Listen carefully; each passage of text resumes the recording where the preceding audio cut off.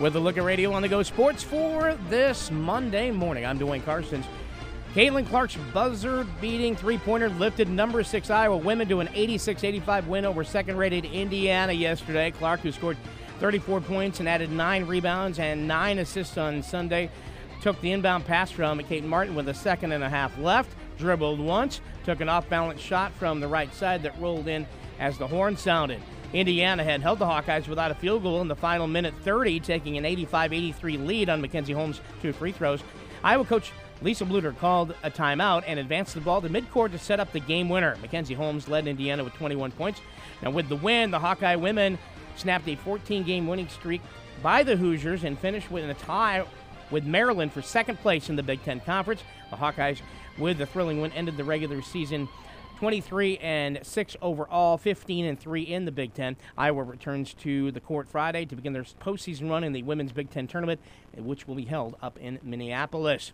The 20th-rated Iowa State women's basketball team wrapped up the season sweep that is over TCU on Saturday night at Hilton Coliseum with an 84-56 victory to improve to 17-8 overall, 9-6 in the Big 12. The Cyclone Twister Sisters claimed their 6th straight win in the all-time series against the Horned Frogs. The defense stood out, forcing 17 turnovers and holding TCU to 35% from the floor. On the offensive side, the Cyclone ladies shot over 50% and knocked in 9 three-pointers. Morgan Kane and Ashley Jones led the Cyclones with 39 combined points. Kane's 17 points tied her career mark as she set last season at home against TCU.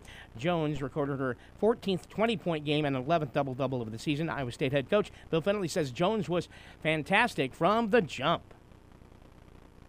Ash was the first half. I don't know that she can play any better. You know, she made the shots she was supposed to make. Her shot selection was great. Didn't turn the ball over one time. She doesn't, get a second in the fourth quarter. But the first half was one of those games like, okay, now I know why people think she's the best player in the league. And that kind of performance was exactly what, we've been spoiled with Ash. But everything she did was right. Fennelly says it was good to see the reserves get more opportunities in the blowout win. It's fun for the kids to play a lot, to see the other guys go in and do some things. So a business-like effort for our team, one we needed to go get. Hard to believe we're in the last week, but proud of the way we played. The ISU women's basketball team travels to Lawrence, Kansas, coming up on Wednesday to meet the Jayhawks for a second time this season. Yesterday, Jacoby Gillespie led the Belmont men past Northern Iowa with 24 points off the bench in an 83-75 victory.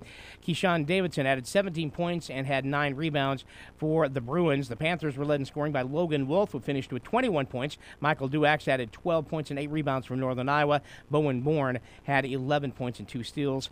The Panthers wrapped up the regular season at 9-11 MVC play. They were 9-11 in the Missouri Valley and 13-17 overall. UNI begins postseason action coming up in the first round of the Missouri Valley Conference Arch Madness tournament. That'll be in St. Louis coming up on Thursday. Listen for action on 98.9 KQCR. Also, over the weekend, a very exciting win for the Iowa Hawkeye men, who won 112-106, coming from behind to get into overtime and get the win there against Michigan State.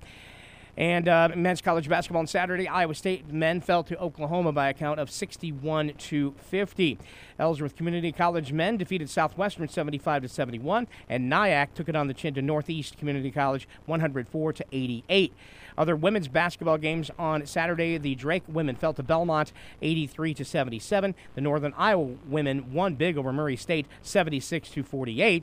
Also in women's basketball, the Wartburg women fell to Loras in the American Rivers Conference Finals. Loras wins the championship 72-61 over the Lady Knights. And the Nyack ladies fell to Northeast Community College 67-56. Sub-state basketball on Saturday. Appleton-Parkersburg season comes to a close. The preseason number 1 team in the state, Monticello, nips the third-rated Appleton-Parkersburg boys 56-53, denying the Falcons of a trip to Wells Fargo Arena.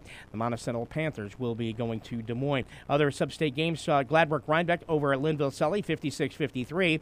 Dunkerton defeated Mason City Newman to go to state. The Raiders over the Knights Bearcats 68-64. North Lynn denies Wapsie Valley a trip to Des Moines 72-51. The Lake Mills Bulldogs also will be staying home. They fell to the MFL Marmac Bulldogs 57-48. And Roland Story tops Hudson 55-51 in another sub-state championship matchup to determine state qualifiers. Turning to girls basketball, well, Clarion Goldfield Dow's girls basketball team had their season come to an end in the regionals against Garner Hayfield Ventura. The Cowgirls lost 61-39, and head coach Elizabeth Ennis breaks down the playoff loss with GHV. Garner hustled.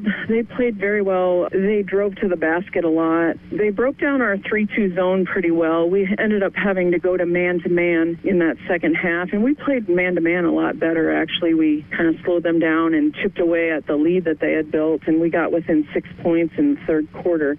Honestly, we did some good things. We missed a lot of our little bunnies inside, just missed a ton of shots. And with the loss, the 5 Cowgirls have completed their high school basketball career at Clarion Goldfield Dows, who finishes the season at 10-12 overall, 7-7 in North Central Conference play. Listen for more comments from Coach Ennis on the CGD girls season. The North Butler girls team had their season come to an end earlier this month in the Class 1A regional first round against St. Ansgar. The 50-15 loss ended a 5-win season for the Bearcats, but despite placing 8th in the top of Iowa East, the year did see improvement to a program that won just 2 games the year before. North Butler head coach Jordan Knowles says that things are already looking better after 1 season at the helm. It was overall a great first year of coaching. Aside from looking at the record, there's a lot of progress made, a lot of fundamentals that have been worked on, and I'd say overall the program's looking better than it did last year, which is what we want. Coach Knowles says that even though his Bearcats didn't reach their team objective for the year, everyone still enjoyed the growth of the program. Our goal was to win 8 games this year, which, our goal is our goal. Other teams have different goals, like West Fork, obviously. Did we meet the goal? No, but in the long run, I know that I've talked to a lot of the girls, and I do a lot of talking with the girls, and I know they had fun. There was bonding activities. We went to a UNI game, had a lot of fun there, had a lot of fun at practices, worked hard. Overall, I think the girls really enjoyed it and never wanted the season really to be over or gave up on it. And the North Butler's best wins of the season came at South Winneshiek, a 3-point win in the season opener, followed by a double-digit victory at Janesville as well as Nashville Plainfield that gave the Bearcats a 3-4 start.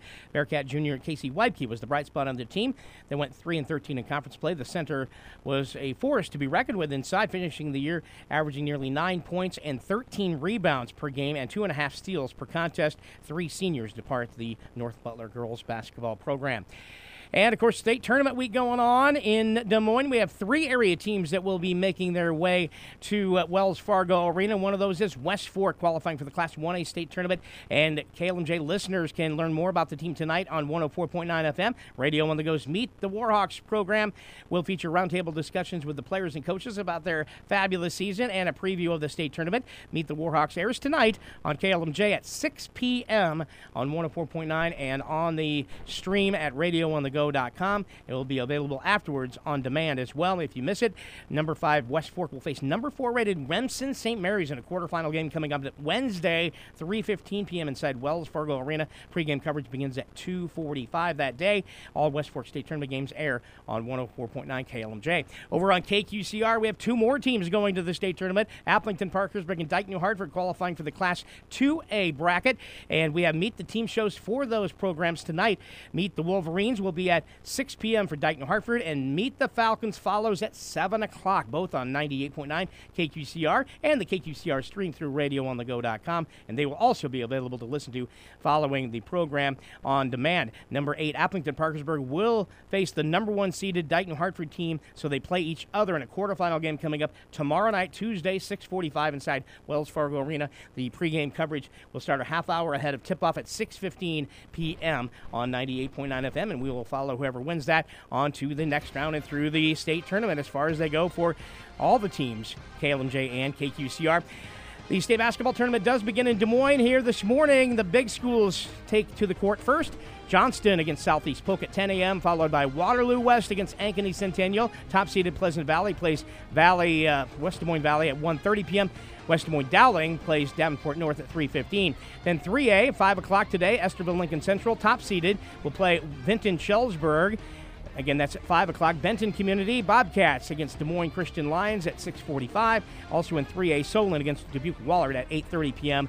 this evening at the Girls State Basketball Tournament, day number 1. And also tonight on KLMJ, you'll hear Iowa State men's basketball against West Virginia. Pregame at 7 o'clock, and tip-off is at 8 p.m. And that is going to do it for Radio on the Go Sports for a Monday.